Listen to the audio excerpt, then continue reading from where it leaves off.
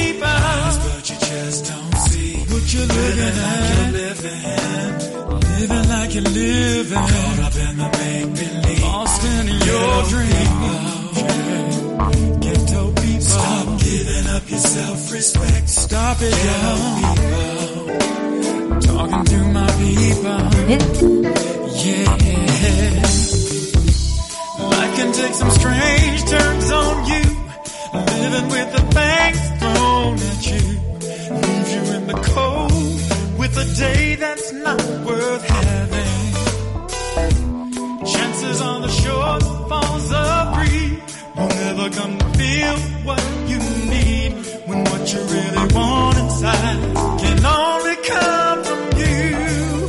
Ghetto people, yeah. What are you gonna you gonna do? Do you really think that? Do you think it all? Yeah. The government cares about you. They ain't giving up a second thought about you, no. Ghetto people. Who you gonna turn to next? Tell me, people. You gotta take a look at yourself, yeah. Ghetto people. Where do you wanna be? Where you wanna be? What your life is. What's with your life? Running like a red disease. Running like a red disease.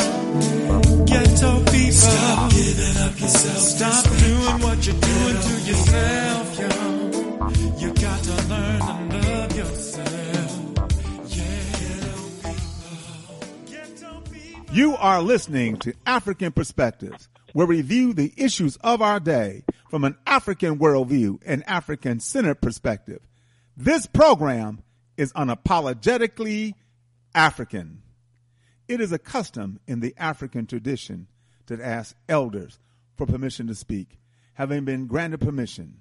To our ancestors, whose shoulders we stand on, to our elders, whose shadows we walk in, I greet you, my dear brothers and sisters, in the language of one of the greatest civilizations on this planet. It gave the world the basic disciplines of knowledge of science, math, architecture, music, writing, law, religion, you name it, we did it. The Greeks called it Egypt, but they called themselves Kemet, and Kemet means land of the blacks. I greet you all in the Kemetic language, the word of peace, Hotep. It is truly an honor and a privilege to pour libation because we truly do stand on the shoulders of those who came before us. We're going to use water because water has no enemies. Water is the great cleanser, the great purifier. Everything that on the planet that lives, it needs water, from a tiny microscopic organism to a tall redwood tree. We pour water into the earth to invoke the spirits of our ancestors, and we say the word Ashe, which simply means, so be it. So we pour this libation to God, for all that God has done and for all that God will do. We say Ashe. We pour this libation to Mother Africa, birthplace of all humanity. Everyone who has lived, everyone who will live in the future, we all have a common ancestral root in Africa. We pour this libation to the classical civilizations of Africa. I mentioned Kemet in the opening. Kemet was the height, the apex, the zenith of African high culture. But there were others as well, as Timeri, Punt, and Nubia. So we pour this libation to the classical civilizations of Africa. We say Ashe. We pour this libation to the contemporary civilizations of Africa, of Ghana, Mali, Songhai, Benin, Great Zimbabwe. Civilizations that were flourishing and growing while Europe was in a medieval or dark age. The University of Sankore at Timbuktu, an outstanding educational institution. So we pour this libation to the contemporary civilizations of Africa. We say Ashe.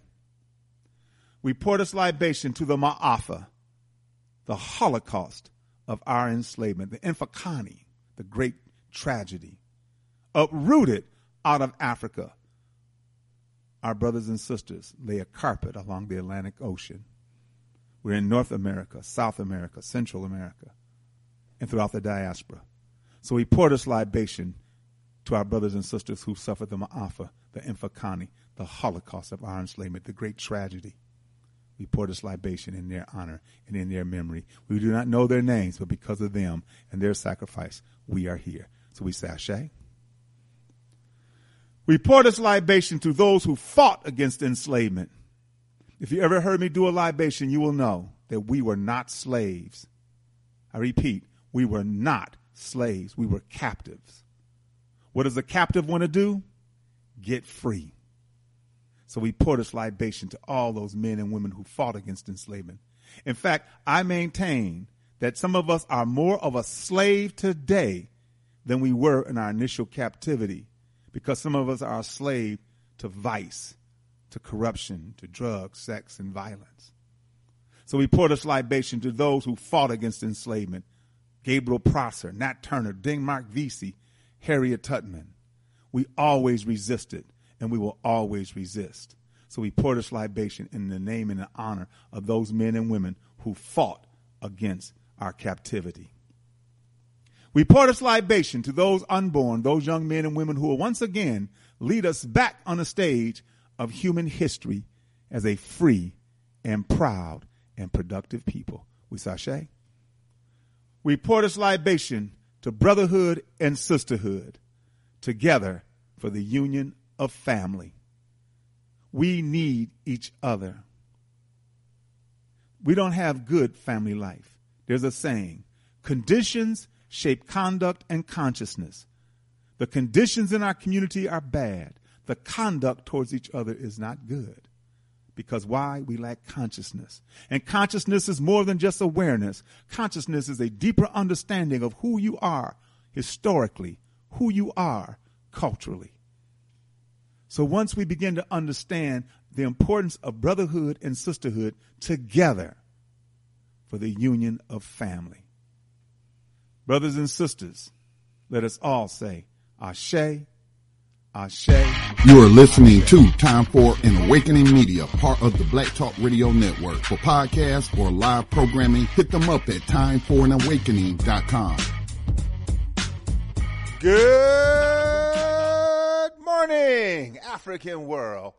You are listening to African Perspectives here on the Motherland Media Network, on timeforanawakening.com and blacktalkradionetwork.com. And I am your host, Baba Oshi. Hotel family, hope everything is well with you. Hope you're going to have a good day today. Hope you had a good weekend. Hope you had a chance to do all the things you wanted to do, should do, must do, can do, and will do. Hoping that the weather was accommodating for you to do it. But of course, if it was not, and it had to be done, you got it done. There's no doubt about it. You got it done. And that's why we have a lot of love and respect for you, because you don't put it off. You get it done.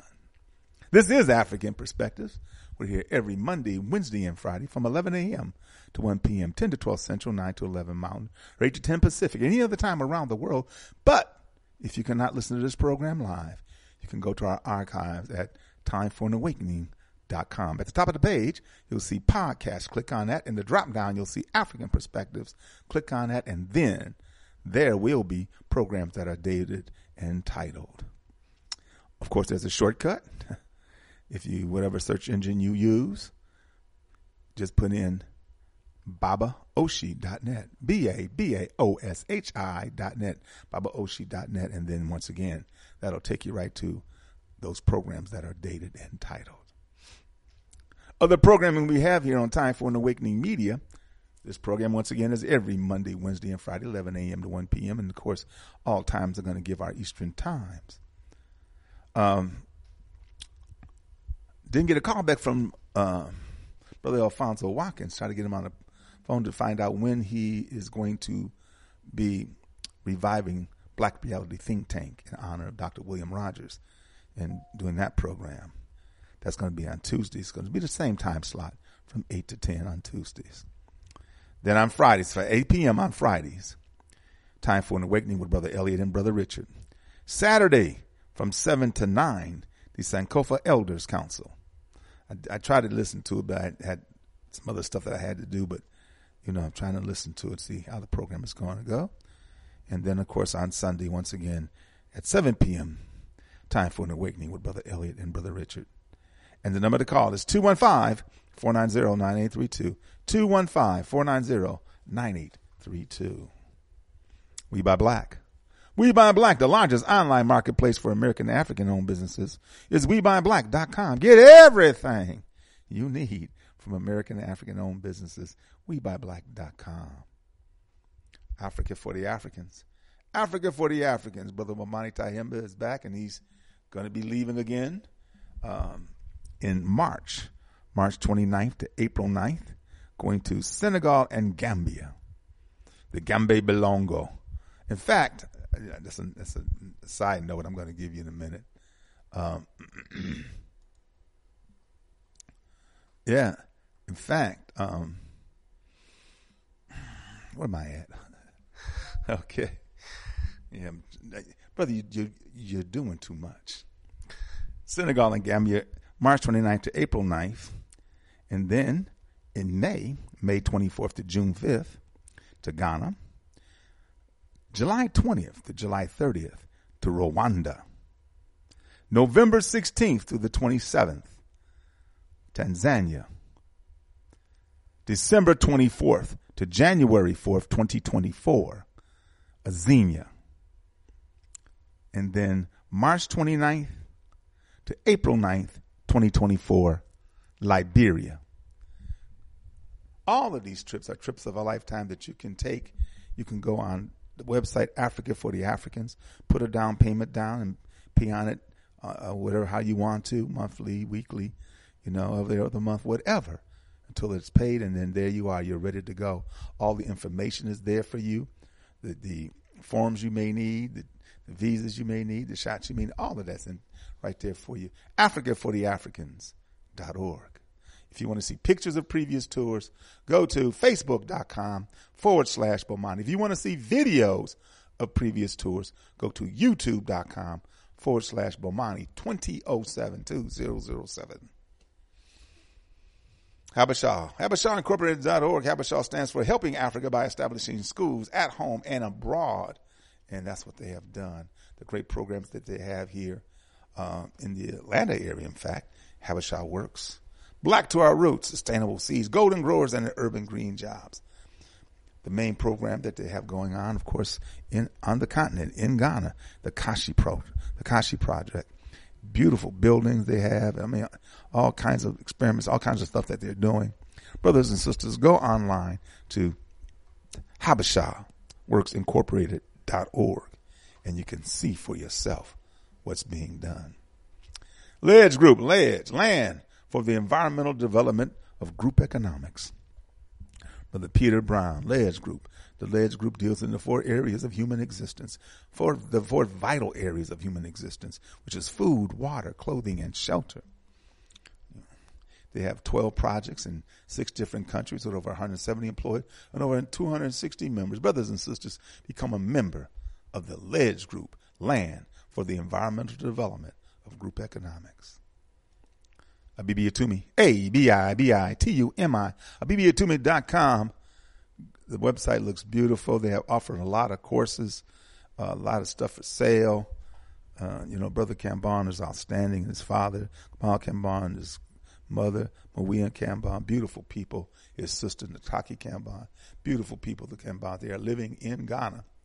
They're offering beginning Medu Nature course, primary introduction to the Akan, the Ashanti and Tree courses, a master class, intermediate Yoruba course. So, and then of course there's all kinds of other programs and things that they offer. Brothers and sisters, go to abibiatumi.com, ABIBITUMI.com. Smile Pharmacy, SMAIFARMACY, SmilePharmacy.com. If it's that new year, and if you want to do some changes to your diet, do some changes to your lifestyle, do some changes, contact Brother Jabril at 770-765-7751. That's 770-765-7751. If you want to drop him an email, go to smilepharmacy@gmail.com. SMAIFARMACY@gmail.com. Brothers and sisters, he'll put a whole program together for you, and you'll be living right. All right? Okay. The MosesWestFoundation.org. The MosesWestFoundation.org, and of course the Jackson Water Rescue, what this brother has done to assist Jackson, Mississippi in its water problems. We had Brother Apollo, and we had Brother Cammy Kitchens on this past Friday, and he texted me the information about the water czar, and just a little note. He says Mayor Lumumba does know Moses West and what the Moses West Foundation is all about. He's talked to us over a year ago, but no action. When he talked to his colleagues, and I'm hoping I didn't give the impression on Friday that that Mayor Lumumba was saying what's in it for me. His colleagues talked about what's in it for them, and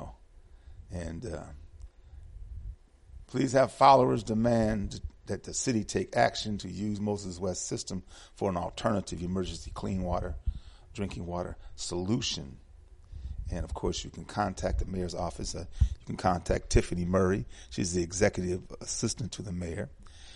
The phone number is 601-960-1084. And her email is tmurray@jacksonms.gov. Again, her email address is tmurray@jacksonms.gov. The office of the mayor, and if you want to send a note, the office of the mayor, 219 President Street, Jackson, Mississippi, 39205. The office of the mayor, 219 President Avenue. No, it's not Oshi. It's President Street. 219 President Street, Jackson, Mississippi, 39205. They're open Monday through Friday, 8 a.m. to 5 p.m. Yep.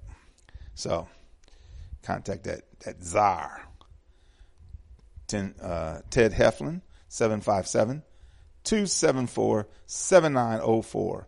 Email address Ted, TED.Heflin, HENIFNIA @gmail.com. He's the water czar and I will be giving this out continuously. That's what's, if we're going to have some progress in this, they must know that there are a lot of people who are interested that progress be done and that things be changed. So we want to do that. Okay. All right, fam. So that's the Moses West Foundation. And of course you can donate, go on the website, put in water rescue, and you can donate specifically for that and other things that he's doing. Okay.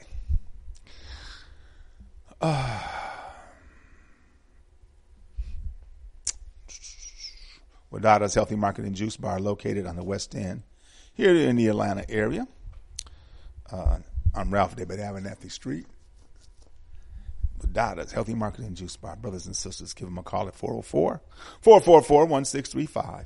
404-444-1635. Wadada's is located right across the street from Soul Vegetarian Restaurant, up the street from the Shrine of the Black Madonna. Okay.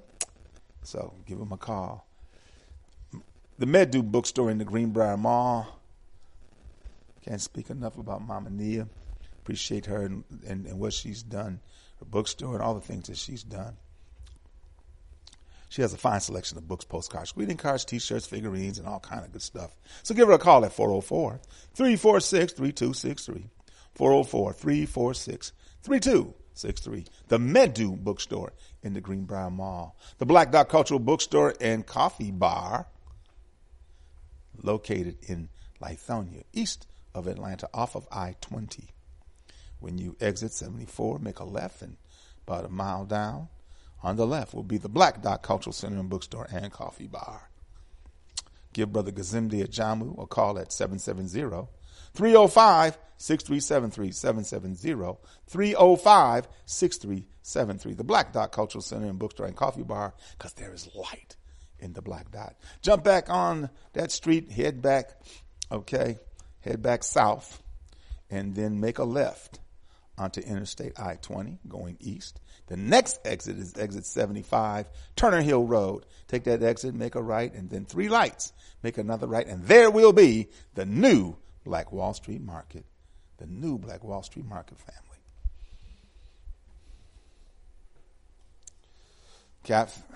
Us Lifting Us to every Thursday night.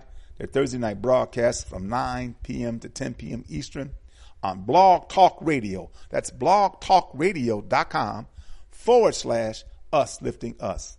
If you want to dial because you have a question, comment, or concern, or if you just want to listen, you can dial 929-477-2789. That's 929-477-2789. Us Lifting Us, the Economic Development Cooperative for our people.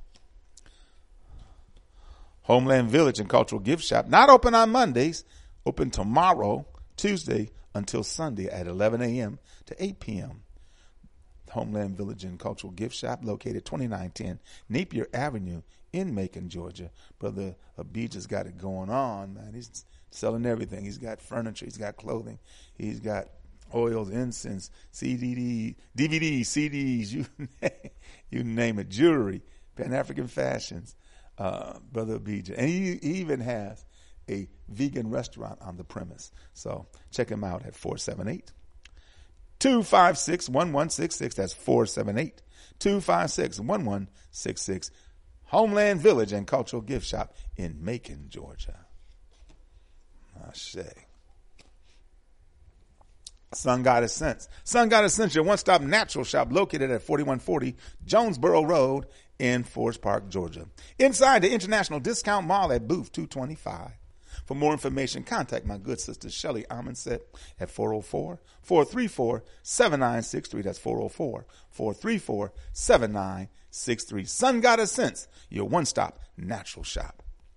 Sanjay-Haiti, Sister Gabby, outstanding work that she's been doing. You got to check her out. Go on the website at sanjay-haiti.org. Look at the children, the educational program they offer, the health care that they provide, the entrepreneurial program, and, of course, sustainable agriculture. Sanjay, S-O-N-J-E Haiti, A-Y-I-T-I.org. Sanjay-Haiti.org. All right. So, the Afrikan House, Afrikan Institute, they have a program coming up, Baba Baruti, the 4th. So I'm going to get information on that. I don't have it handy at this moment, but I will get that information on the 4th. But, of course, Afrikan Institute, educating our young warriors, brothers and sisters. He does not take any money outside of who we are. He relies on the donations, and I send mine in consistently for years now because I truly believe in what they're doing. And I hope that you understand and would too. Send them a donation. You can use a check or send them through mail. Make it out to Afrikan Institute, P.O. Box 10786, Atlanta, Georgia 30310. Or you can use PayPal. Ya Baruti, Ya Y-A-A Baruti, B-A-R-U-T-I at yahoo.com. Cash App, $, Ya Y-A-A, the letter M, and then Baruti, B-A-R-U-T-I, to make your donations. Also, too, brothers and sisters, Afrikan House, because Baba Baruti is a prolific writer, has books coming out, So, AfrikanHouse.com for the fine selections of information that he provides. Yep, I tell you, one of the things that he does, of course, is he writes the Inya Sasem, the Inya Sasem. I think I got it right now. Mama Yah told me it's like my name, Yah, Inya Sasem, not Inye. That's how I was pronouncing it. But I do the best I can. I do the best I can, Jack. I'm a high school dropout. Oh, yeah. This is, since he came out with the Inya Sasem of daily revolutionary thought, I was one of the first one to buy it, and I understood that, hey, yeah, before each program, I'd read the day of that program.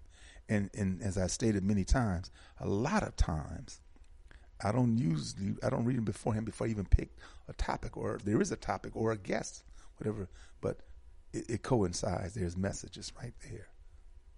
Always. January 22nd. The white man regards the universe as a gigantic machine hurtling through time and space to its final destination. Individuals in it are but tiny organisms with private lives that lead private deaths. Personal power, success, and fame are the absolute measures of value, the things to live for. Anton Lambie. Africans have no fear of death, that is, has the end of things. We understand ourselves as spirit, and spirit has life and death. We understand it has a transition to a higher state of being. We revere aging, not only because of the wisdom that naturally accompanies it, but also because, like infants who have just left the spirit world, elders who are approaching it are closer to it, thus becoming more psychologically integrated with it. Circulatory is the basis of our thinking. Circulatority is the basis of our thinking. In a circle. Physical death does not end life. We move on to another realm in another spiritual form, if you will, and return again through the act of procreation as human beings. Affirm, I fully integrate in life cycle. Affirm, I fully integrated into life cycle. January 23rd. Everything ignorable among African people can be traced back to European Caucasian extremism, racism, and privilege, better known as white supremacy. Clarence Mumford. Africans raised in European culture are the byproduct of that culture. That culture and its society are responsible for their victims' malcreation. And this malcreation is a direct result of their insatiable need to exploit and abuse others while at the same time remaining blameless. In this racist context of domineering or dominations and oppressed, the mind that fabricated white supremacy defends and is responsible for virtually everything good and bad that comes to Africans. And because this psychopathic racial personality, brothers and sisters, let me stop here because Baba Baruti put it in his essay here. Psychopathic Racist Personality is an excellent book by Dr. Bobby Wright, which we'll be talking about in the very near future. Contact Mama Nia at the Medu bookstore. In fact, when I was there about a month or so ago, she had a number of copies of The Psychopathic Racial Personalities by Dr. Bobby Wright. Interprets African people as enemy, competition, and ironically superior, and the destructive forces unleashed on us are specifically their doing. The climate of racist hierarchy established in European society and the predatory prey character of the European cultural personality make it only natural for the ignoble to be perpetrated against and therefore concentrated among African people. From this, we are led to two possible logical conclusions. When you have truly rigorously dissected and analyzed the historical behavior of a conscienceless, blood-sucking parasite and have come to the logical conclusion, scientific conclusion, that the parasite absolutely cannot live without killing its victim. And you also must come to the conclusion that if you want its victim to live for more than just to procreate more victims for the parasite, that the parasite must be removed from contact if possible or existence when necessary. We must remove the victim. We must remove the parasite. Affirm, I know the source of all ignoble among my people. Affirm, I know the source of all ignoble among my people. The Inya Sasim of daily revolutionary thought. The Inya Sasim of daily revolutionary thought. On this day, and where am I at? I'm trying to find that. Man, you better be here. Oh, okay, if you ain't here, you must be here. On this day, January 23rd, 1977, I came on the job. I was about a year on the Milwaukee Fire Department, and the saga of an African family, of an American African family, Roots. The series first aired on ABC on this day in 1977, and it was a week, January 30th, 77, when it ended. The African saga of Kunta Kinte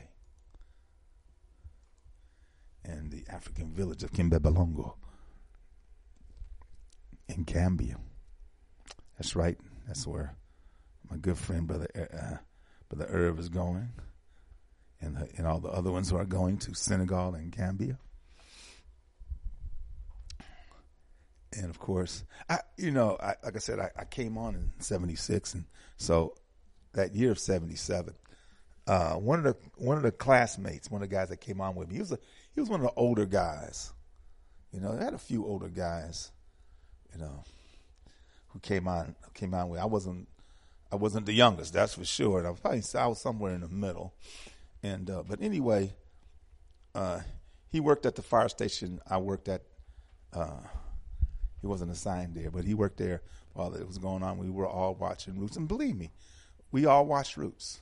On our day on, we watched Roots, And so he said to me after the program was over, he says, Eddie, Eddie Brown. That's all that sounds. I love my mother, I really do. And I told her, I said, Mama, I'm going to change my name. And you know what she said? Go ahead, you're going to do the shit anyway. Why you asking me? Well, hell, you name me. Well, anyway, so he said, was it really that bad? And I said to him, listen, if they're showing it on commercial television, it's worse. It's much worse than what you're seeing. And I left it at that.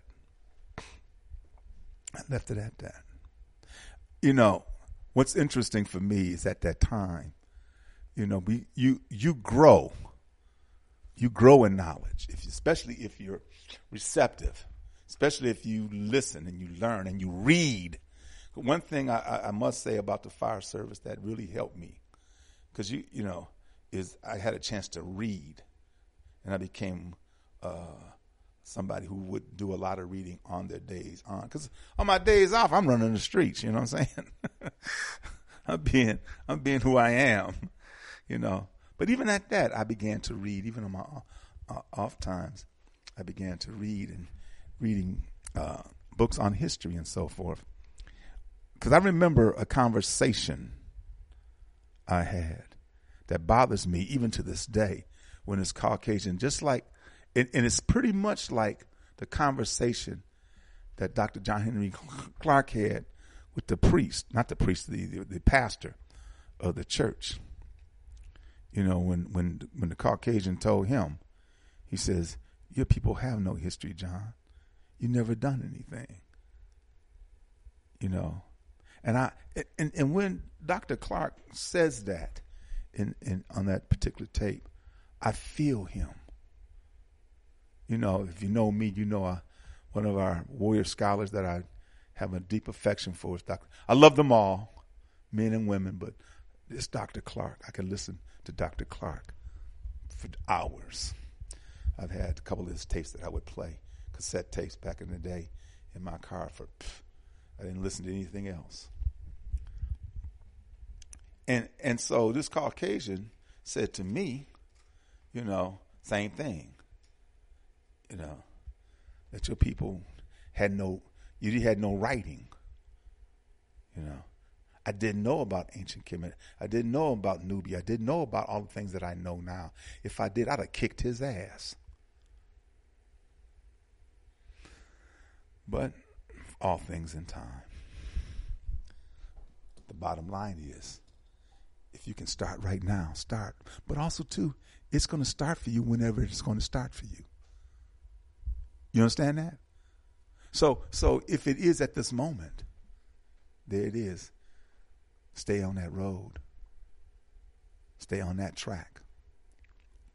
If you're not on that track, you will be, particularly if you're receptive, particularly if you want to know. Because I wanted to know. And so having, in fact, I'm going to tell my story this Friday. I'm going to tell my story. They've been asked, so I don't know why somebody wants to really know about me. But I'm going to tell my story, and the interviewer is my good brother Irving Lewis. Brother Irving Lewis. Man, I have a lot of love for that young man. Hell, he ain't young shit. I'm only 6 years older than him, I think. Whatever. But anyway, Roots came on in 1977. And the impact that it had, the millions of people that watched it. Of course, there were no cable. There was no other things to watch like today in today's world. You know, if you get an audience of a few million, that's good. You know, but back then, just like MASH, the last episode of MASH, 70-something people, you know, almost, you know, 2/3 of American households had MASH on for that final episode.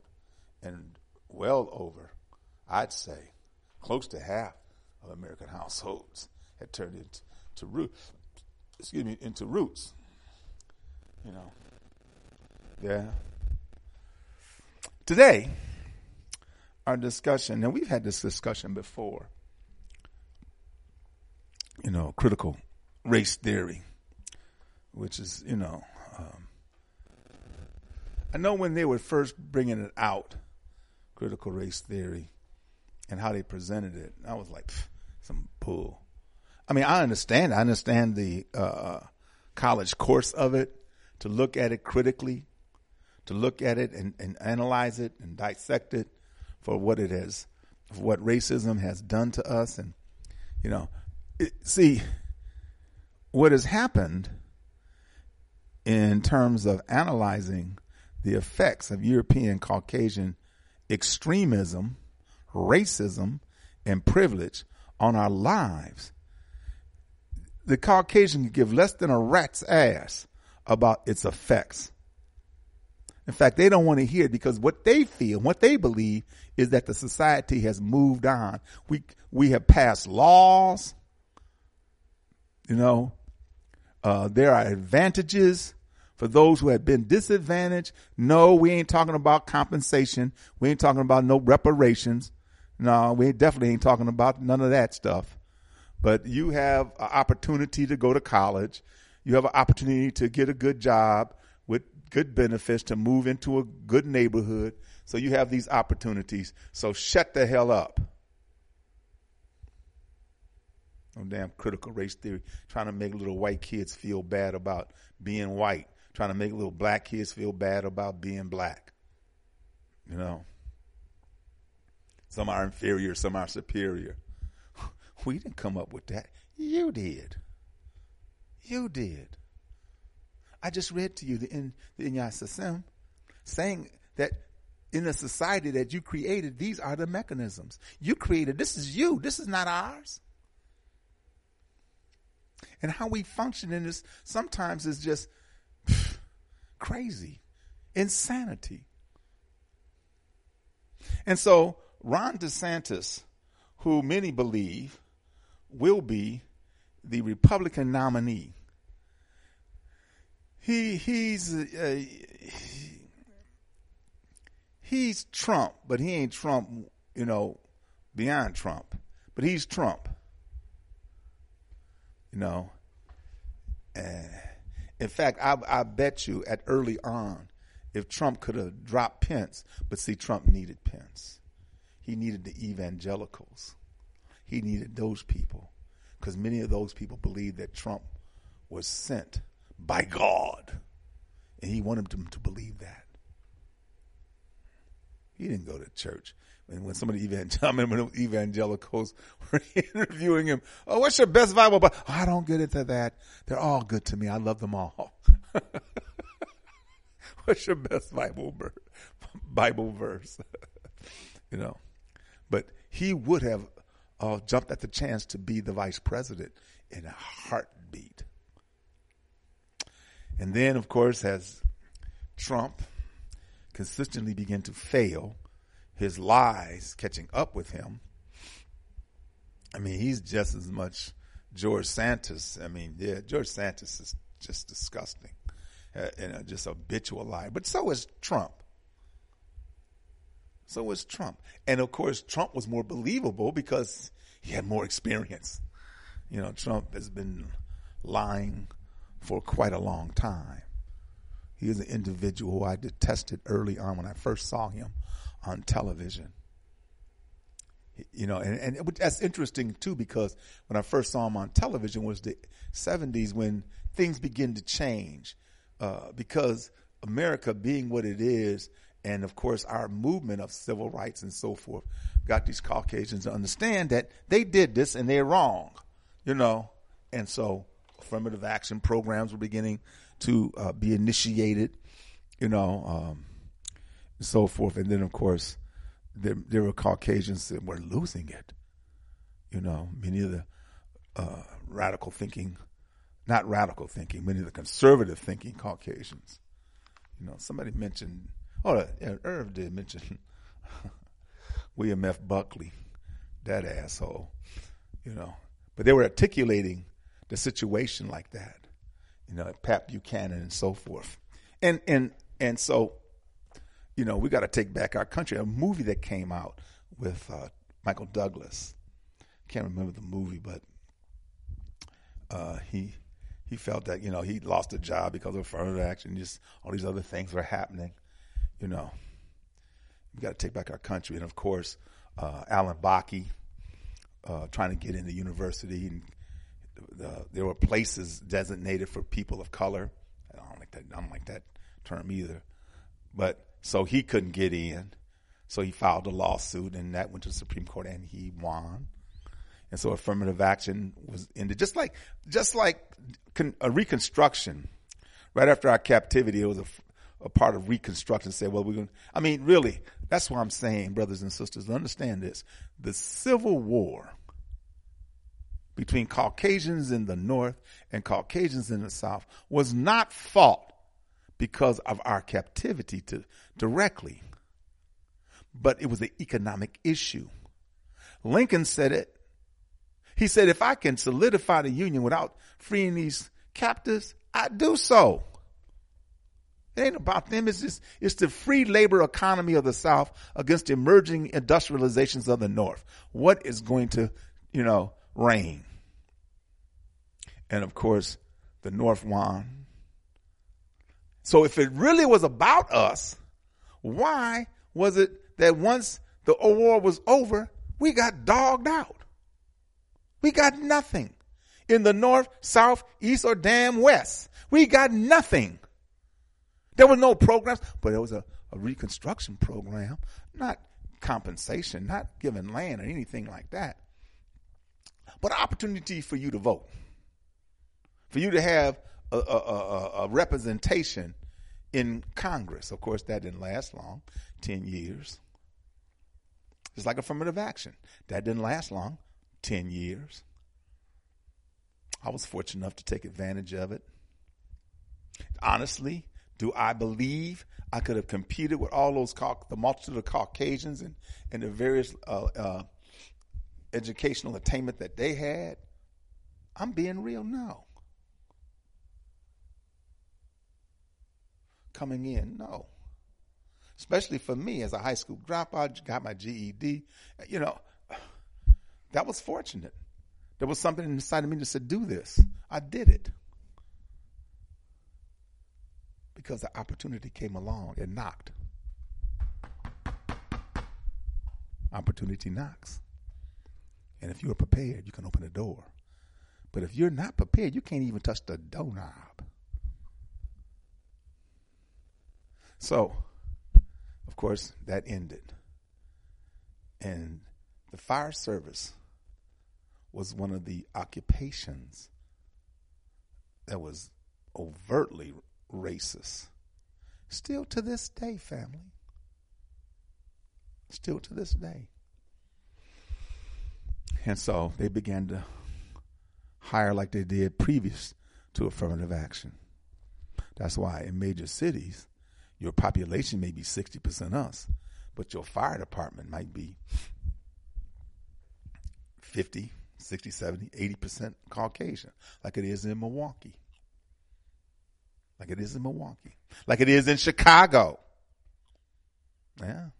Look them up. You can get those statistics. Correct me if I'm wrong. Rescue me if I'm wrong. Yeah.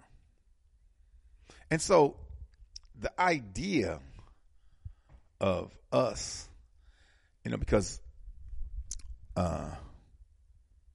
critical race theory is a graduate course analysis of the effects of racism on the lives of African people and other people of color in this society. And straight up, it has had deleterious effects on our lives. Yes, there's some who have been advantaged, some who have took advantage of the advantages that were presented. But on average, still today, if there's a social ill, it's more profound in us than anybody else. More profound in us than anybody else. Less educated, less unemployed, less health issues, or more health issues.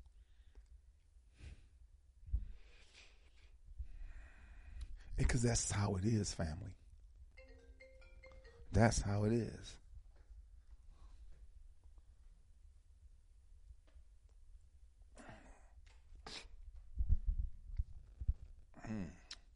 Okay, I'll call him as soon as I can get off, have this break, which is very soon. We'll take a break more close to the top of the hour, as we always do.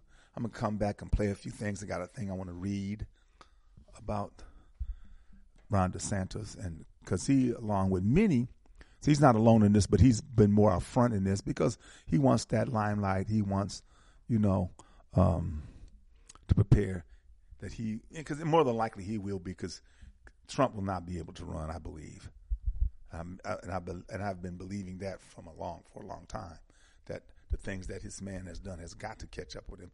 You cannot do what he's done, and he has done it overtly sometimes. I mean, there's proof of him talking to the Secretary of State of Georgia, asking for finding votes. Okay? Damn. That voice ain't concealed. It's him, and they know it's him. Sister Fonnie Willis right here in Georgia, the case is right there. But why this drags on? It just shows you how people who have certain privilege can detain the punishment that they deserve because of their position. It's unbelievable. And it's going to be a point that he's still probably going to be going through this. And, of course, it starts at the end of this year. The election, the campaigning and so forth. It starts in November, because the following November is the election. 2024 is the election. And so you need to set up all the other apparatus you're going to set up. And, of course, he's done it before, and others have. But I believe it's going to be Ron Santos that will be the Republican nominee. He's not a centrist. No, he's very conservative. But that's how the Republicans are. That's who they are. It's a damn shame. But let me say this. The Republicans, the Democrats are the same wing of the same filthy, different wing, so to speak, different wing of the same filthy, nasty, funky-ass bird. So it doesn't make any difference. Republican, Democrat. That's why I maintain, and I'll always say, we shouldn't be Republican nor Democrat. We should be independent. We should be so solidly independent that all the Negroes who are Democratic are made to feel ashamed, who continue to support a Democratic Party that is historically ignored and dissed us. No, I would say the Republican Party more ignored us, but the Democratic Party has constantly dissed us, has manipulated us, used us. More American African women were solidly behind the Democratic ticket than any group, and yet they get nothing because Caucasian women voted with their men's. They voted with their men's. Mm-hmm. The Caucasian women's. They sure did. Even though they had Hillary Clinton back at the time, she should have won the election, so she feels. They didn't vote for her ass. I wouldn't have voted for her for dog catcher, but that's me, you know. Yeah. So I'm going to take a break. When I come back from the break.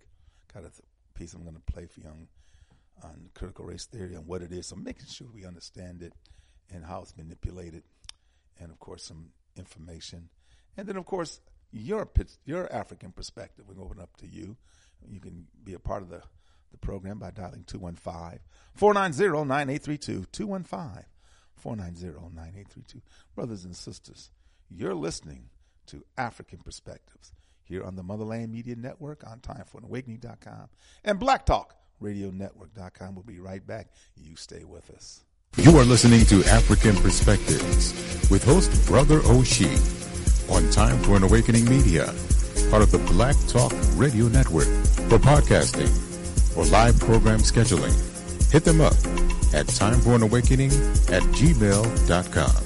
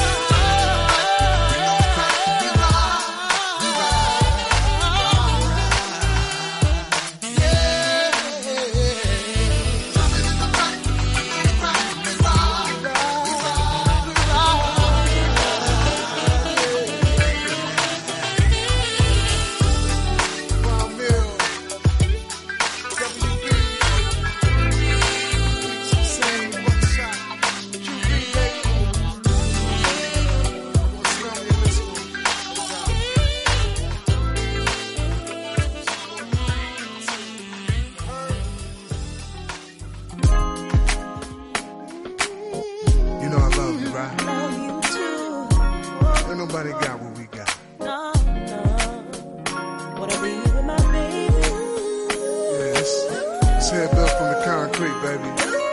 You don't get no better than this. Yeah. We've had some ups and downs, made a lot of bad mistakes, but we've always had some good times. And through it all, you held me down. Baby, you've always held it down. Oh yeah. There were times when I was afraid and wanted you to leave, but you stayed right here by my side. You never let me go. You always stayed around. That's right. You stayed around. And you've been so good to me. And it doesn't matter. I know whatever comes our way. You know, you and me, we gonna stay together. Baby, we've been through so much. Our love is so strong. You know, you and me, we gonna stay together. Oh yeah, My baby. we know each other so well. You always seem to tell when I need a little kiss and a hug and that extra kind of loving. You love me like a champion. Baby, you're my Superman. Yeah. Girl, you know just what I like. What you do, it makes me lose my mind. I just wanna give to you, make love to you. Take you with you on a rocket flight. Keep loving till we touch the sky. Oh, till we touch the sky. Baby, baby, And it doesn't matter. I know whatever comes our way. You know, you and me, we gon' stay we gon' stay together. Baby, We've been through so much. Our love is so strong. You know what? you and me, we gon' stay We gon' stay together. Oh yeah. I love you. I love you too. World to me.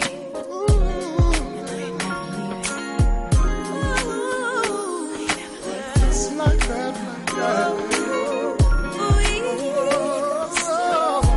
Yeah, yeah. Baby, we gon' stay together.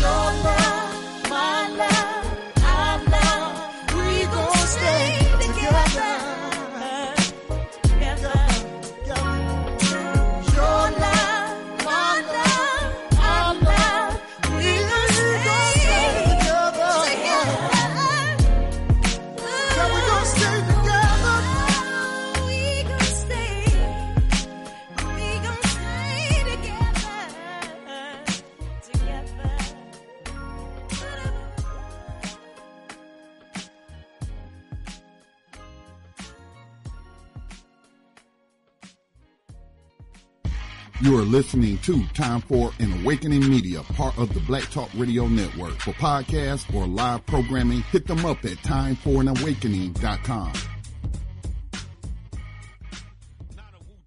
Welcome back, brothers and sisters. Once again, you're listening to African Perspectives here on the Motherland Media Network, on timeforanawakening.com and Black Talk Radio Network.com. That's right. And we're here for you. I'm going to play this particular piece here. Oh, let me go. Usual announcements. The programming we have, of course. We had a lot of programming. I pointed that out a few weeks ago, all the things that were happening when I first came on Time for an Awakening, and it's going to get built back up, believe me. But right now, and like I said, I definitely will announce Black Reality Think Tank in honor of Dr. Rogers with Brother Alfonso Watkins. And I'll get hold of Brother Alfonso, and we'll talk about when that's going to happen, how it's going to happen. But on Fridays at 8, from 8 to 10. Fridays from 8 to 10, and that's actually Fridays 8 until Time for an Awakening with Brother Elliot and Brother Richard. Saturdays from 7 to 9, the Sankofa Elders Council. They've broadcast the last couple of weeks, so that's cool. And then Sunday at 7 p.m., Time for an Awakening with Brother Elliot and Brother Richard. And, of course, the number to call is 215-490-9832. 215-490-9832. So, I'm going to play this piece on critical race theory. The criticalness of the race theory. Yeah.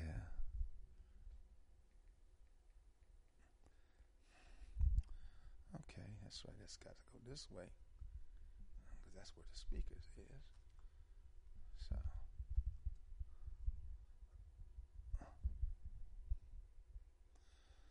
Oh, yeah, family, I tell you.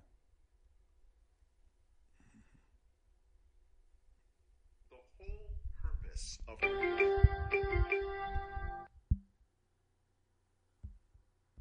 theory is to provide Americans with a way to understand the legacy of racism, even though those stories sometimes hurt.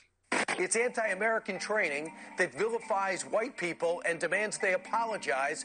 The best learning for students about social studies and about our democracy and our country is the learning where students can really grapple with the issues and really come to a deeper understanding of how our past informs our present. All of this revisionist, woke curriculum, you are not going to do this to our children. Teachers across the country are caught in the middle of the latest flashpoint in America's culture war, critical race theory. So what exactly is it? And why is there a push to ban it in schools? Critical race theory is a body of ideas and a set of approaches to understanding the history and the present of American society that looks at the ways in which racial unfairness have been woven into the fabric of our institutions. In other words, critical race theory, or CRT for short, is a legal academic framework centered on the idea that racism is systemic. It first started to coalesce in the 1970s when Black, Hispanic, and Asian legal scholars were researching the persistence of inequality despite the landmark legal victories of the civil rights era. The legal scholars undertook a set of analyses and investigations that were aimed at trying to make sense of the puzzling persistence of racism in our legal system, in our political system, in our economy. CRT has been studied in fields like sociology, economics, and political science. It's been used to examine issues such as housing and educational segregation, unconscious bias, and criminal justice reform. Contrary to what often critics portray as sort of judging people intrinsically as being racist or not, or holding people responsible for, slavery in the past, it is actually to open up a conversation of how we all inherit and live in a society sort of beyond our choosing, right? We didn't choose where we were born or what racial group we were part of, and yet we have this common history. How do we understand that history? What does it mean for us? Those are the sorts of questions that critical race theorists were trying to grapple with. The racial reckoning spurred by the police killing of George Floyd brought the decades-old framework back into the spotlight, as some schools sought to implement reforms that better address race in classrooms.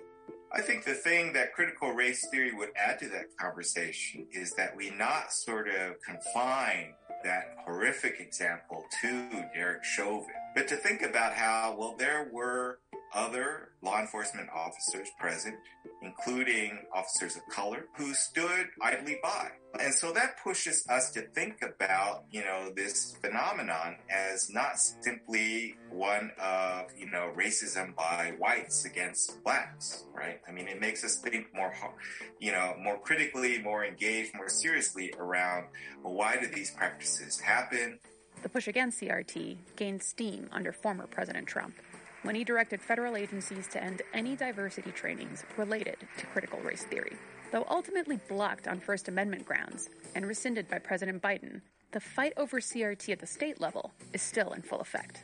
The focus on CRT is a way to latch onto a concept that very few people sort of really understand, which sounds kind of scary perhaps to someone not, trained in what it means, and latch onto that as a kind of football in this sort of ongoing fight over, the future of this country with regard to racism.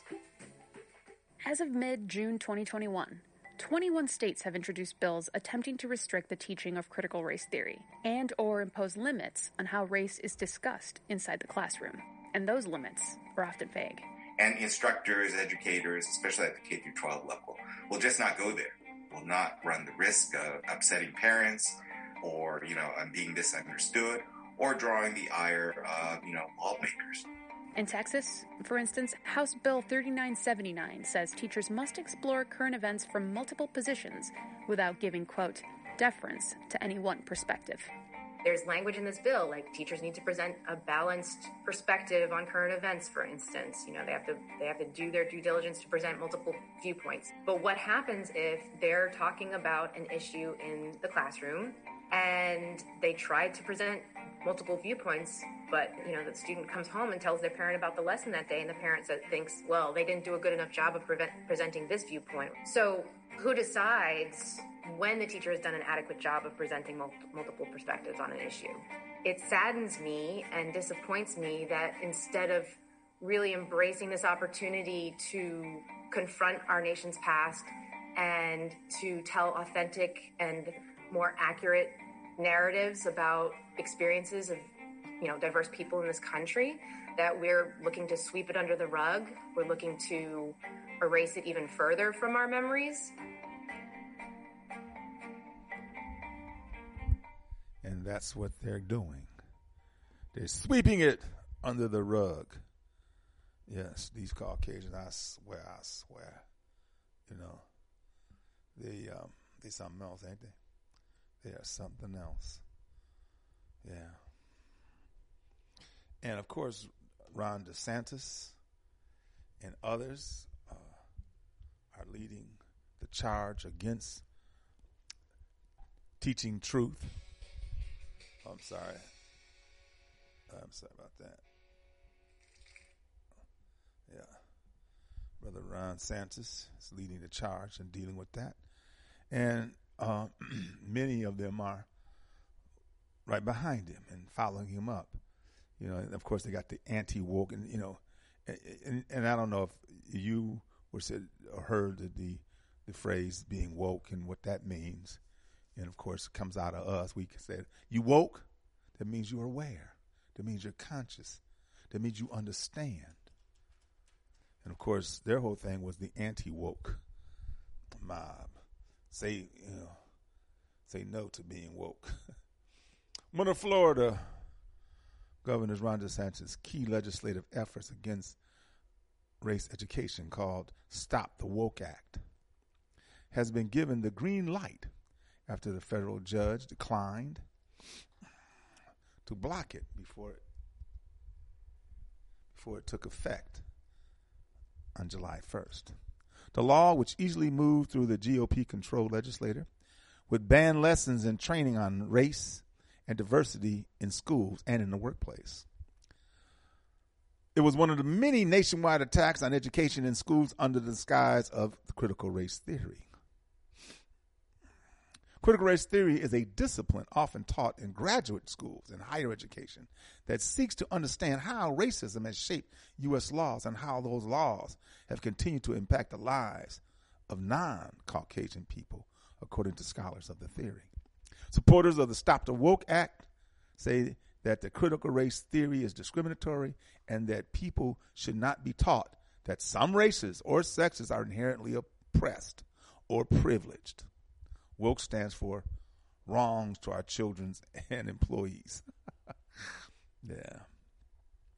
Here they got Ron DeSantis holding the bill up, all the children around him, adults around him, and teachers. To even have a Negro there, of course. The GOP majority pushed it through the legislation this year, and Ron DeSantis signed it into law. in October of last year. No one should be instructed to feel as if they are not equal or ashamed because of their race, DeSantis said in a statement at the time. In Florida, we will not let the far left woke agenda take over our schools and workplaces. There is no place for indoctrination or discrimination in Florida.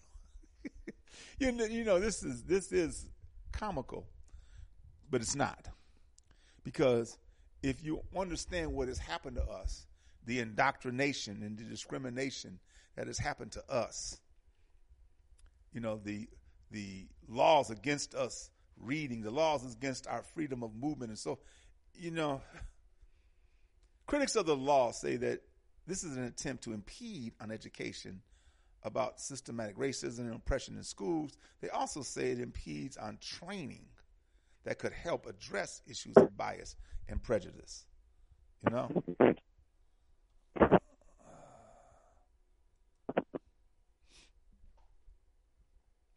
Critical race theory has become an umbrella term used by the conservatives for lessons on race and diversity, the critics argue. The law was challenged almost immediately. Educators, consultants, and parents filed a lawsuit that said the law infringes on their rights to academic freedom, freedom of expression, and access to information under the First Amendment, according to the Southern Poverty Law Center, which filed an amicus brief in support of the plaintiffs. Far from indoctrinating students into a so-called woke agenda, educators often struggle to teach about the history and origins of racism, resulting in a generation of high school graduates who lack basic information about the history of this country, according to a study by Learning for Justice, said Southern Poverty Law Center in a statement. HB 7, House Bill 7, would deepen this learning gap, as educators, understandably fearful of public threats to police themselves, seek to avoid the penalties embedded in the law for teaching about prohibitive topics, such as the factual disparities in wealth, education and housing for African American people in this country. I want the truth. You can't handle the truth. They can't. They cannot handle the truth. Judge Mark Walker, alongside supporters and critics of the bill, listened to hours-long debate about the bill in a hearing before deciding against temporarily blocking the legislation, allowing it to go through. Because you can't handle the truth. They can't. This is a long article from the Atlantic, but it's good stuff in here, so I'm going to try to run through some of it. We're going to not go through all of it. It's making us more ignorant. And that's a good headline. It's making us more ignorant. DeSantis' anti-critical race theory legislation is already changing how professors in Florida teach because they're scared. Jonathan Cox, brother named Jonathan Cox is a brother, faced an agonizing decision. He was scheduled to teach 2 classes this past fall at the University of Central Florida that would explore colorblind racism. The concept that obviously race-neutral practices can't have a discriminatory impact. That's right. Because when you don't look at it, you're not going to deal with it. Colorblindness. The second, race and ethnicity, included a reading on the myth of the colorblind society. An assistant sociology professor, Cox, has taught both courses before. They typically draw 35 to 40 undergraduates apiece.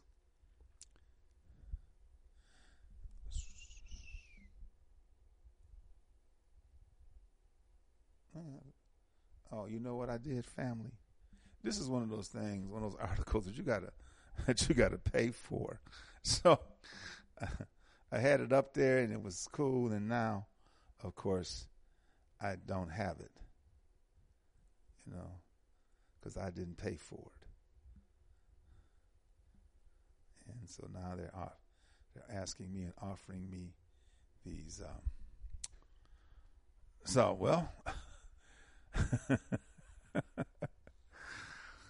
Sometimes I try to find stuff, but I wasn't aware that the Atlantic was going to ask me to pay, so they cut the art. So I was only going to read about a paragraph of it, but you get the picture. You understand what we're talking about here, you know.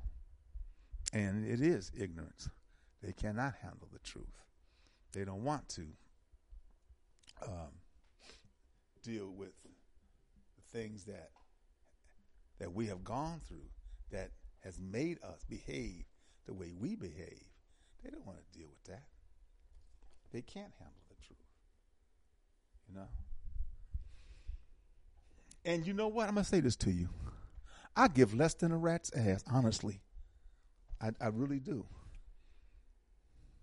Because as a Pan-Africanist, as a cultural nationalist, as somebody who believes in independence, self-determination, liberation, and sovereignty for African people, they have what they have.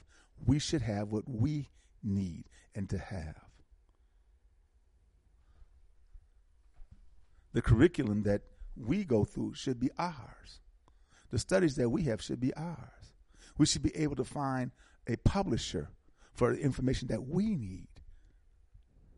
And we mass produce. The schools should be just like what Baba Baruti has.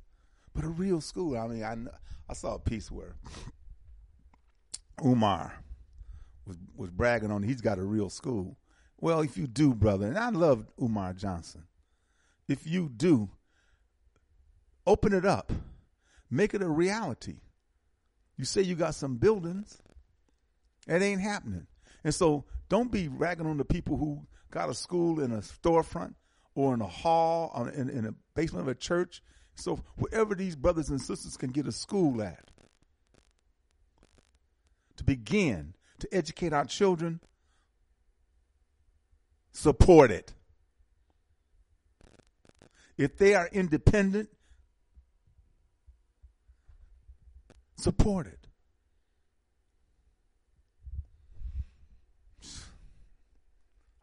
I got a real school. Well, you do? You've been saying that shit for like 5 years now. Even before I moved to Atlanta, which is 8 years ago.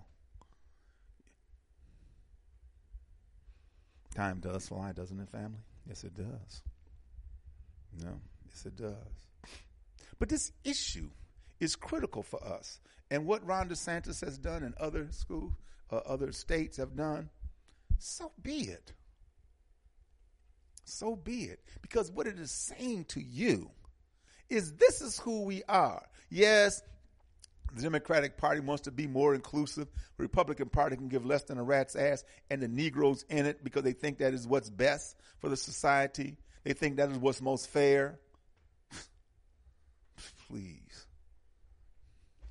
And for me, for these Negroes, on both in the Democratic and Republican Party, not to look at our situation, and also, too, to look at our situation globally because they don't feel that they're African. I don't care about what happens to Africans in the Caribbean, Africans in the diaspora, Africans on the continent. I'm an American black man. I'm an American black man. It's like those who I recognize and see that for who they are, I detest them. Because some of them are very intelligent, but they have sided with the creature comforts of this kind of society. They have sided with the issue of the capital system, the money that can be made, the things you can do. You know, when I say that, my Stephen A. Smith's face comes to mind. What's his name? Harvey comes to mind. You know, Steve Harvey comes to mind. These cats, these Negroes and Negroettes who just love the materialism.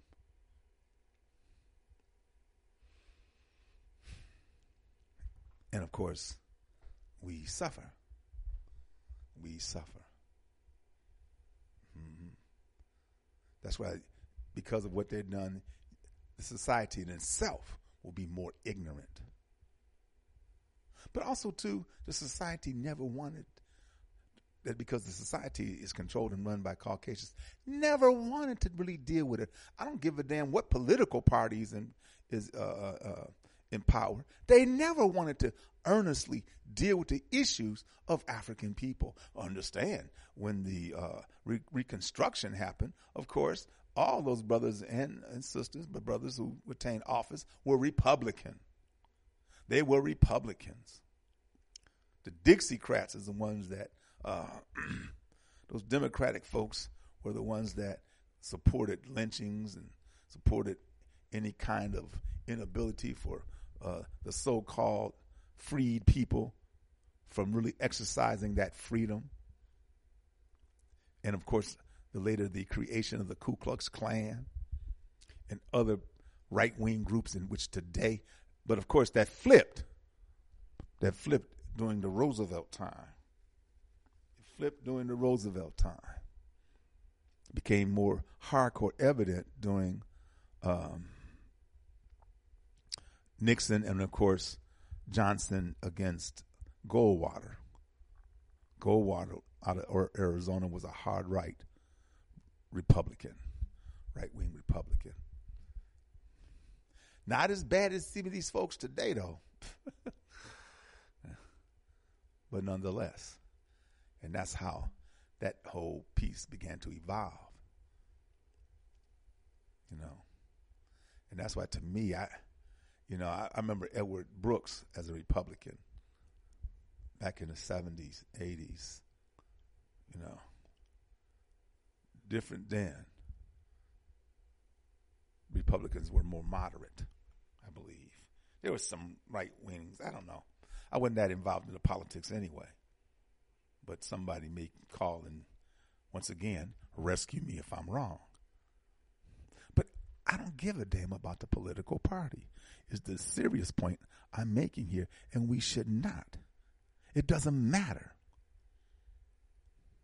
But to me, what they're doing with the Ban the Woke Act, that you can't be woke, because being woke means that you're conscious, that means you're aware, that you hip. No. Man, because in that article, I wanted to bring attention to this cat named Christopher Wolfo, I think his name is. And he's the one that, when first early on challenging critical race theory, and through some rationality, he was able to convince society in itself that this is not good. That's what he did, you know. Yeah. And so as a consequence, you know, we have suffered. We have truly suffered. I might try to find another piece that's here that I could read. And, you know, it's making us more ignorant. You know, I don't know if I need to find these things and read it or not, because then you get the picture. You understand, especially for the listeners to this program, because I've talked about it a number of times and we discussed it on the air a number of times. And so, you know, the only thing that is changed is that these laws have gone into effect. And so across the country, there are many states that challenge it. And so you now, just as the article I was going to read, the brother Professor Cox at Central Florida, you know, he had to cancel those classes, go into a class that's more safe because he didn't want to get fired. He's not tenured. So he didn't want to get fired. He has a wife and a child. Wife is taking care of the child, so that's the only income for the family. And that's what happens when you can get censorship. You make people kowtow to you. Yeah. I tell you, family, I don't understand why we continue to be here thinking that we can change this, thinking that we can appeal to these Caucasians. I don't give a damn if you call them Republican or Democrat or anything else. These Caucasians, period, because they're all the same, that we can appeal to them to respect our humanity.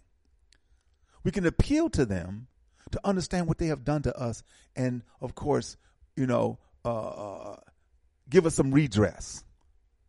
Give us some reparations, maybe.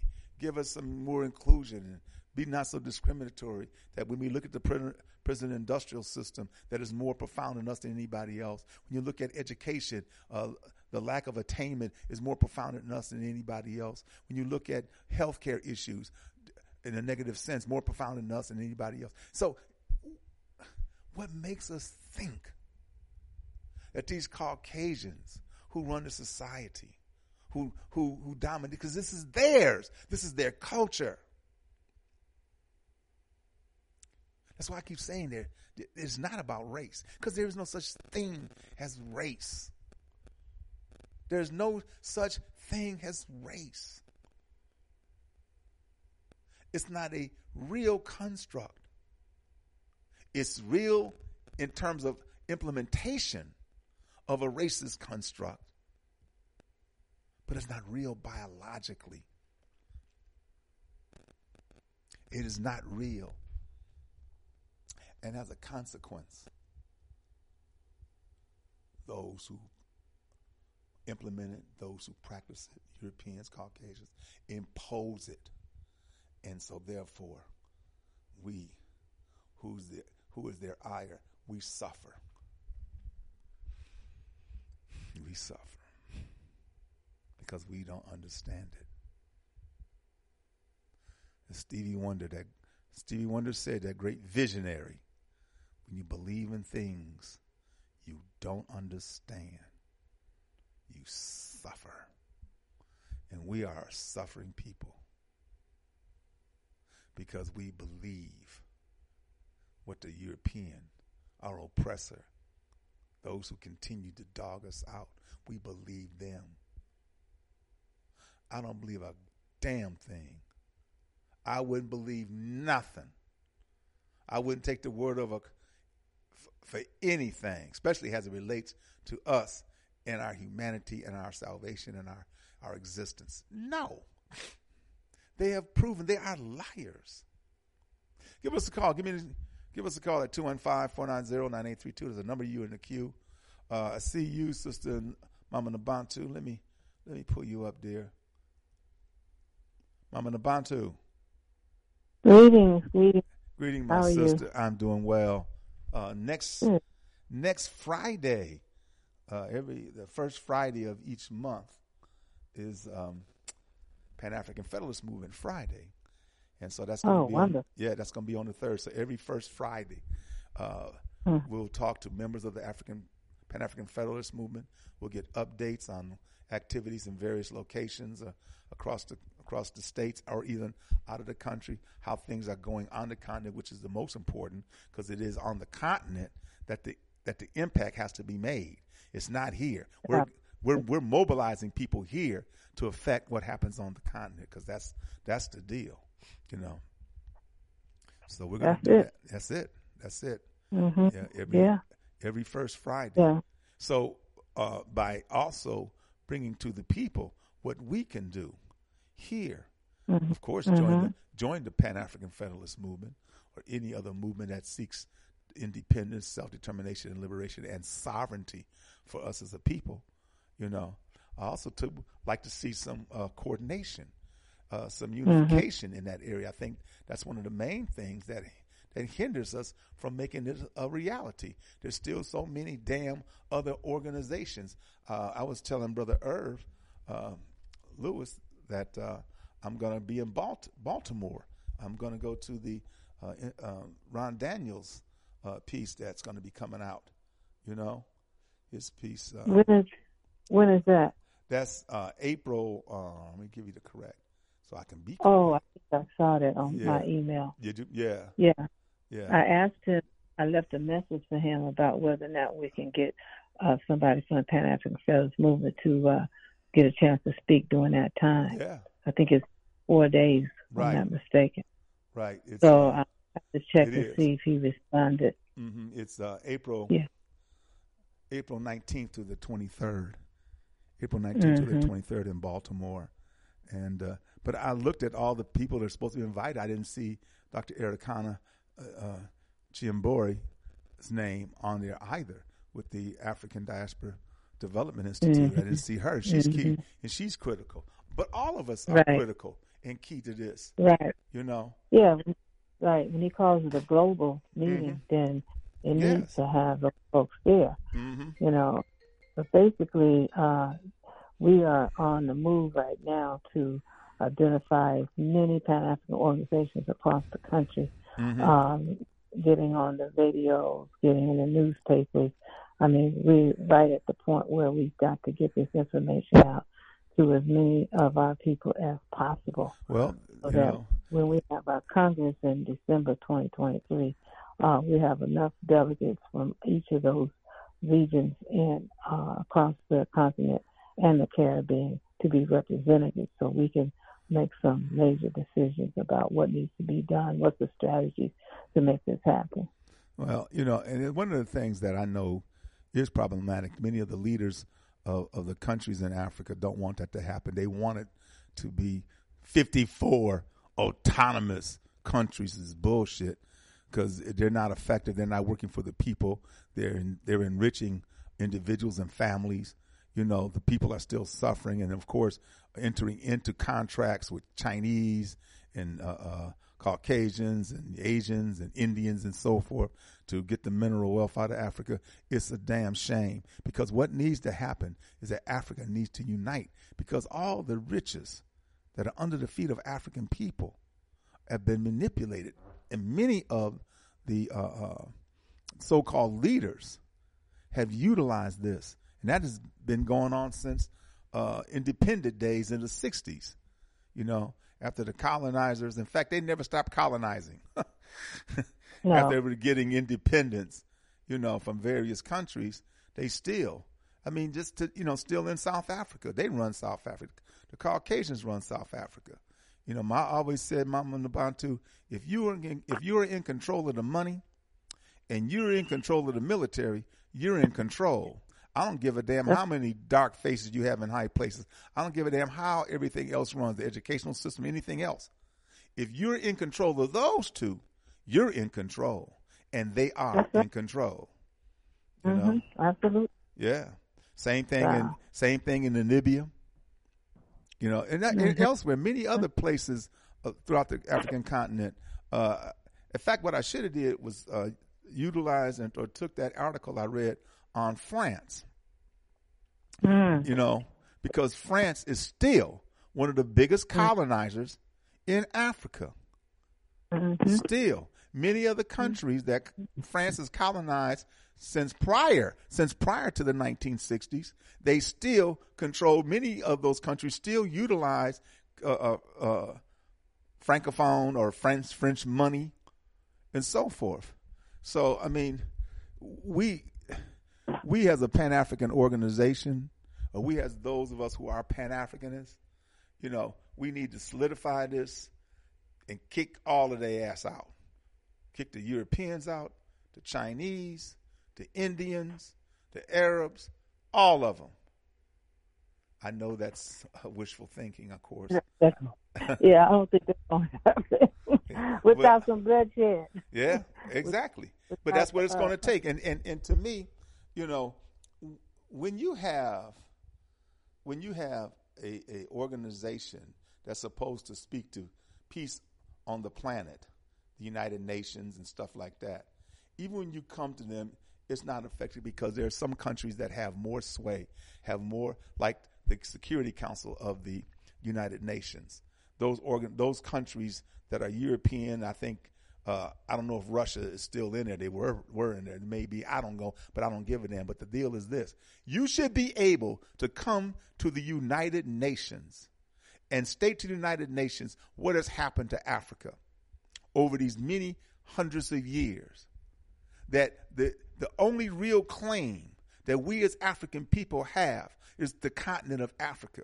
We're dispersed all over the world, and everywhere around the world we are dogged out. We are mistreated. Even the Chinese, when the flu began to happen, or the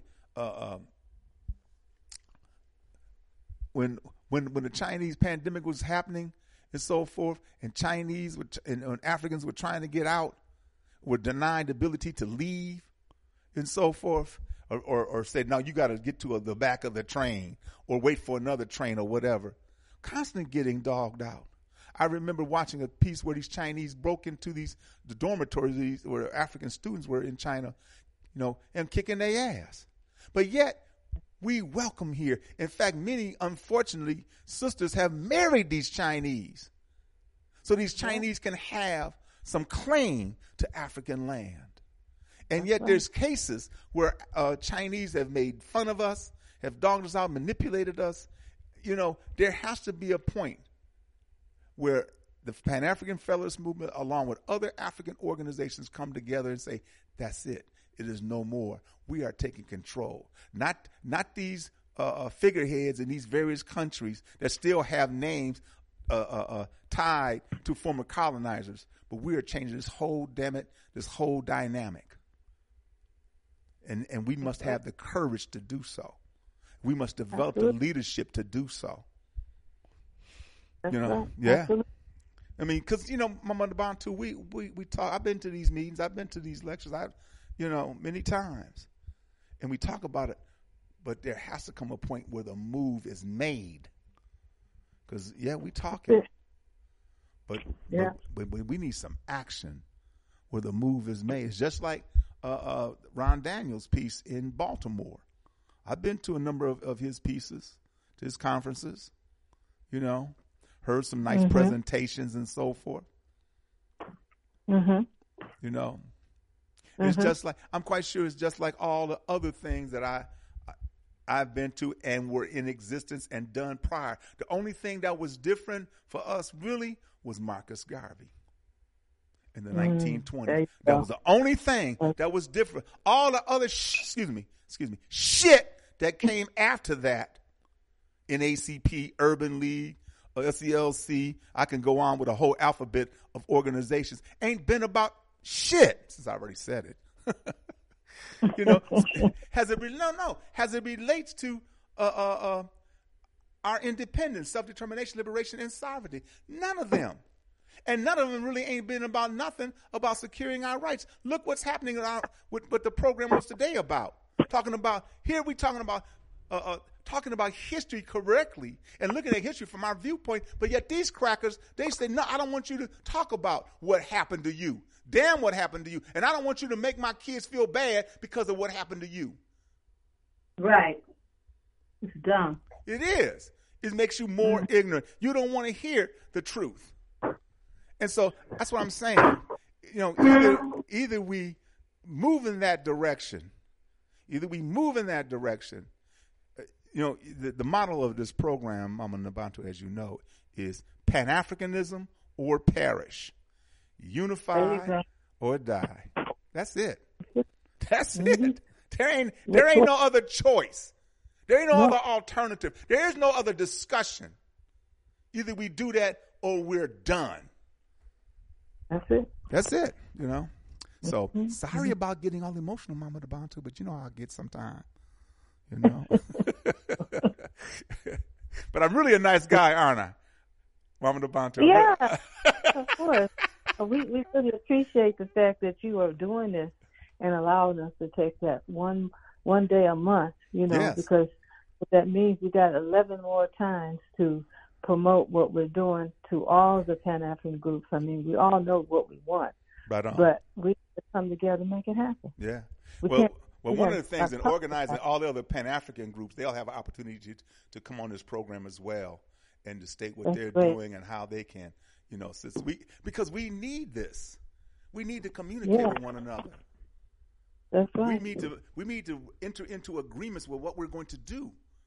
We need to give out assignments and give deadlines, datelines, and so forth about our activity. This has to progress. It has to progress beyond just the talking stage. There must be some implementation. One of the things that as I'm entering to, and I know unfortunately we both are, Mama Nabantu, our last few years, we don't know how long, and we hope it's not We hope it's a long time, but in reality, we have more years behind us than we possibly have ahead of us.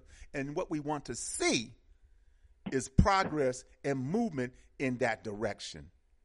Absolutely. You know, that's what we want to see. Are we moving in that direction? You know, we want to see the continent of Africa moving in that direction, where other countries maybe are setting regional agreements between one another that are trying to move towards a continent-wide agreements between one another. You know, understanding all these boundaries that you see on a political map were not drawn by us, but were drawn by Europeans. We want to see, too, where countries who understand that, like Cameroon means shrimp. You know, it means shrimp. You know, so instead of what was Cameroon called, or was it part of the Ghana Empire, or, you know, Mali Empire, or, you know, Songhai Empire? Yeah. You know, so I'm saying is that, you know, if you want to keep that, I don't give a damn. That's fine. But how do you govern? What do you do for the people? How do you network with other countries around you? So we need to end all this pettiness, all this superficialness, and become one solid Africa. I think everybody understands that, but how are we going to implement that? Because there's no doubt about it. If Africa came on the scene as one solid block, then we can really make an impact on the United Nations or any other world body, because we're coming with over 1 billion people, and we're coming with resources. We're coming with resources. At the end of every one of these programs, I'll talk about the resources that are under the feet of African people that everybody wants, think they can't do without, and showing the hell, damn it, don't want to pay for. There you go. You know, that's a fact. That is a fact. So if any entity across this world wants to do something technologically, the resources to make that happen are under the feet of African people. That's it. You know, and the other thing about that too, Mama Nabantu, is that the preparing our people to be producers. I've played numerous times. Brother Paul, come on in, my brother. Brother Paul, come on in. How you doing, Brother Paul? Yeah, I'm gonna get. Hello, Brother Oshi. Yes, sir. I can. Oh, wow, that was quick. That's quick. Okay, well, listen, I'm gonna put you on hold. I'm gonna put you on hold, and so I'm gonna finish talking to Mama Nabantu, and you're up next. Okay? Thank you. Okay. Thanks. Yep. You know that here we are. You know, we can develop programs globally that can move. Because, see, I always play that piece by this Caucasian named Howard Nicholas, where he's addressing these more than likely other Caucasians, because to me, it's the whole his presentation is a front. It is just really sickening. Makes me want to go through the thing and beat his ass. Talking about Africa must remain poor. We must make sure Africans don't want to produce nothing. We must make sure that Africa's resources are cheap to us. We want to make Africans continue. And if we got to kill, he doesn't say that, but that's the bottom line. If we got to kill Africans, let's do so so we can keep those resources coming in. Those, you know, and yet he's saying this, but they're doing it. And it's affecting us as a people and our inability to be a world player instead of the pawns that we are. You know? So, all right, Mama Nabantu. All right. I appreciate you, and we look forward to the first Friday next month. That's right. Yeah. Every first Friday, dear. All right, Mama Nabantu. Okay. Peace. All right. Peace. All right, Brother Paul, how you doing today, man? Baba Oshi. I'm alive, man. So if I'm alive, I can do better.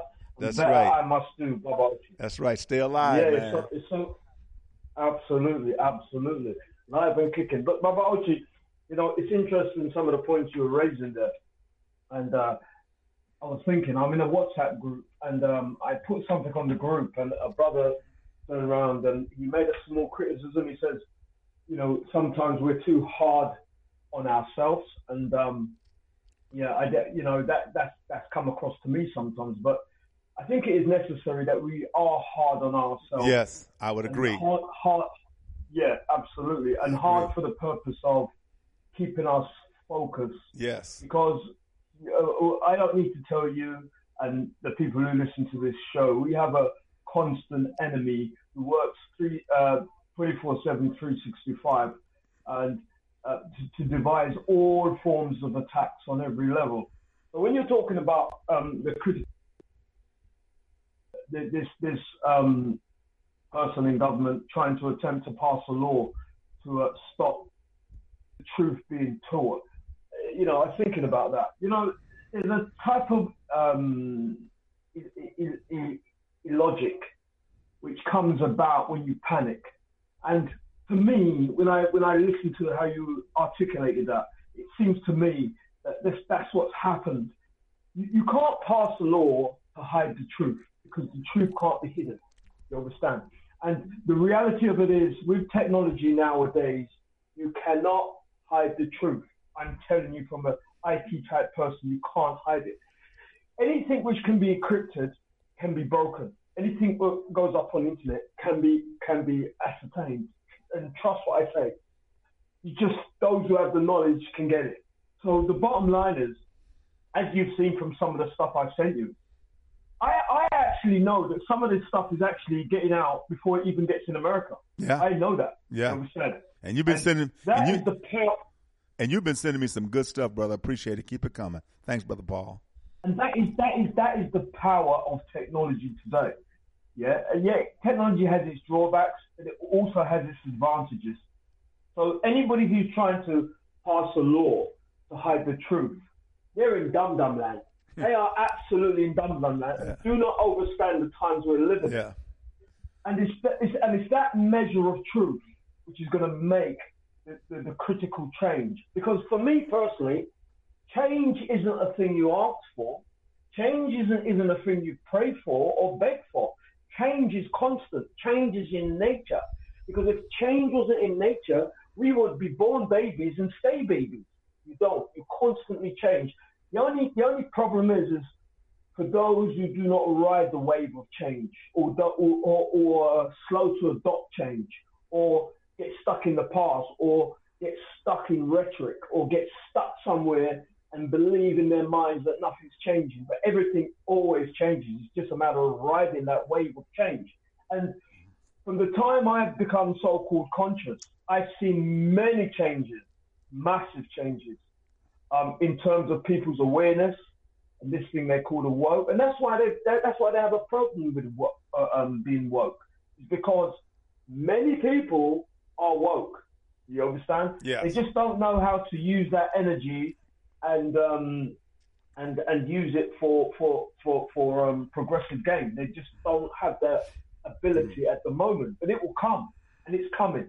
You know, so we do have to be hard on ourselves, but we also have to realize our advantages. And when I look at technology, and when I look at the way things are going in terms of people's mental development and their awareness, there's a conclusion I come to.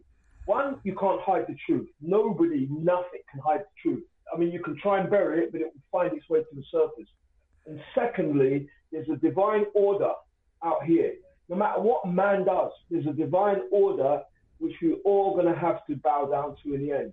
So, for us and people like us who are conscious, we just have to do the right thing and keep doing what we do. Right on, Paul. Thank you, my brother. Let me try to get some more calls. I got to get out of here at 1 o'clock, so we got only a few more minutes. Thank you, Brother Paul. 646, good afternoon.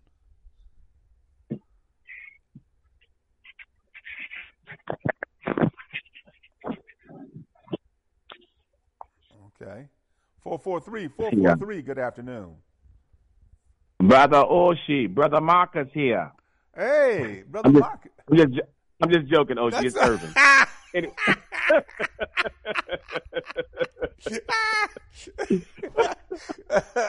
You had to make me do a double take, man. Brother Marcus. Stop I it. love that. I love that, brother, man. Yeah, I do too, man. Believe me, I do. Look, I 120%, 200 infinity agree with Brother Paul. Mm-hmm. Brother Paul understands something that a lot of people don't really, but they say it, but they don't believe it. The divine order of this universe is already set. When you go, that's why when you see a man in women's clothes, you cringe a little bit because he has a beard and a dress on, because it appears to be unnatural to you. Mm-hmm. When you see someone being excessively mean to someone, and that is powerful, you go, Dad, you ain't got to be like that, because the divine order of things, you're not supposed to do that. You're not supposed to go against the universe. We have to work with the universe. That's why they're talking about global warming. Global warming is the effects of white people abusing this world. That's right. That's what global warming is. So if you want to blame somebody, blame yourself. You're sitting here telling the people in India not to burn coal, but yet you fly a jet plane with 2 people on it to go to a concert, and you done burned more coal than 100,000 of them. So stop telling everybody else to conserve when you're doing whatever you want to do in this country because you have money, and it's not really money. It's really nuclear bombs. That's what people are afraid of. They're afraid of the militarism that we have. That's right, So because that's what backs it up.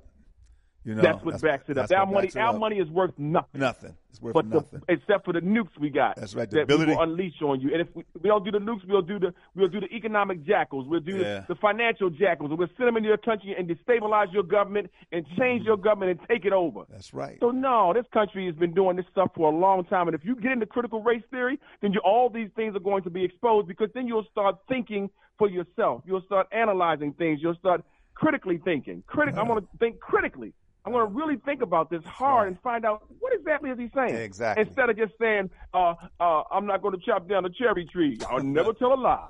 Yeah. You're a damn lie. That was a lie. That's a lie. Listen, you're up against it, bro. You got to get going. Okay. Thank you for taking my call. Thank you, brother. Talk later. Peace. That's Brother Irv. He'll be interviewing me this Friday, family. This Friday, my good brother. 404. Good afternoon. 404. Good afternoon. Good afternoon, Habib. How are you, dear? Yeah, I'm good. Good. I'm enjoying your program so Thank much. Thank you. And, just wanted to, shout out and say how much we appreciate that. Looking so forward to, the Pan-African movement. Definitely. Pan-African movement every Monday, first Monday. We had talked about that at the meeting, and that is going to be so awesome. Yep, every first Monday. Appreciate that. I was, and I wanted to see if you could give out the number again, or how we can, because I'm still tuning in with TuneIn, and one of the reasons I called, because they just cut off, they cut you off, and they'll keep you off about 3 or 4 minutes. Wow, Can you tell us again how we can bypass them? There was another way we could bypass them, I understand. Okay, I think it's, Brother Paul gave me this. I'll tell you what I'm going to do, because it is long. And I'll give it to you when you call me back after 1 o'clock, okay? Oh, okay. Please do. Call me back after 1 o'clock. Another station too, right? It was some other kind of. Right. Well, no, it's through Sintova and it's through app. Time for an Awakening, but it's not through what you call. It's not through the phone app. It's not through there. It's through. Okay. Yeah. Okay. Not tune in. They interrupt that. It's not tune in. Right. It's not tune in. It's not tune in. So. Yeah, they interrupt that on the show that the brothers have on Friday and Saturday. They're interrupting them today. People said this happened on Time for an Awakening itself. But if you go on tune in to get to our programs, then you're going to get, because it happened to me. I was listening to, I can't remember which program. It's on our network, but they kept every half hour, 40 minutes, they're giving me commercials for about 3 or 4 minutes. Right. That's what I'm experiencing. Yeah. Right. Okay. So I'll do that for you. All right. Okay. Well, I appreciate that then. All right, sister. Peace. Yeah. Brother Jay. Yeah, what's going on, Oshi? Well, listen, man, it's 1 o'clock. I got to go off. You know? Well, hey, listen, I just wanted to say to you or ask you a question. Quickly. When are they going to give you all your reparations? I need to know. I really need to know when are y'all going to get your reparations, because until you are in a position to force them to give you reparations, they gonna just toy with you like a cat toy with a mouse. I hear you. Well, that's all. Okay. They gonna just play games with you. They ain't gonna give you no reparations. I mean, that's a fantasy, a fallacy. Unless I tell you how you may get reparations. If they need to boost the economy in this country, right. Well, that's what was considered many years ago. They need to give Negroes money to give it right back to the white man. And that's how it would be. But listen, I got to go, Jay. I got to go. Call earlier next time. Appreciate y'all. Love y'all, family. I know you got to go on that note. All right. Brothers and sisters, we end this program like we end all of our programs with the words of Stephen Biko. The most potent weapon in the hands of the oppressor is the minds of the oppressed.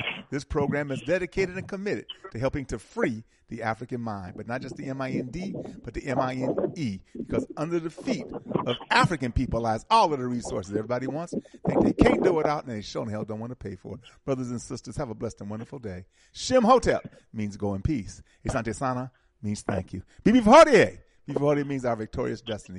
Family, we will be victorious. Peace, family.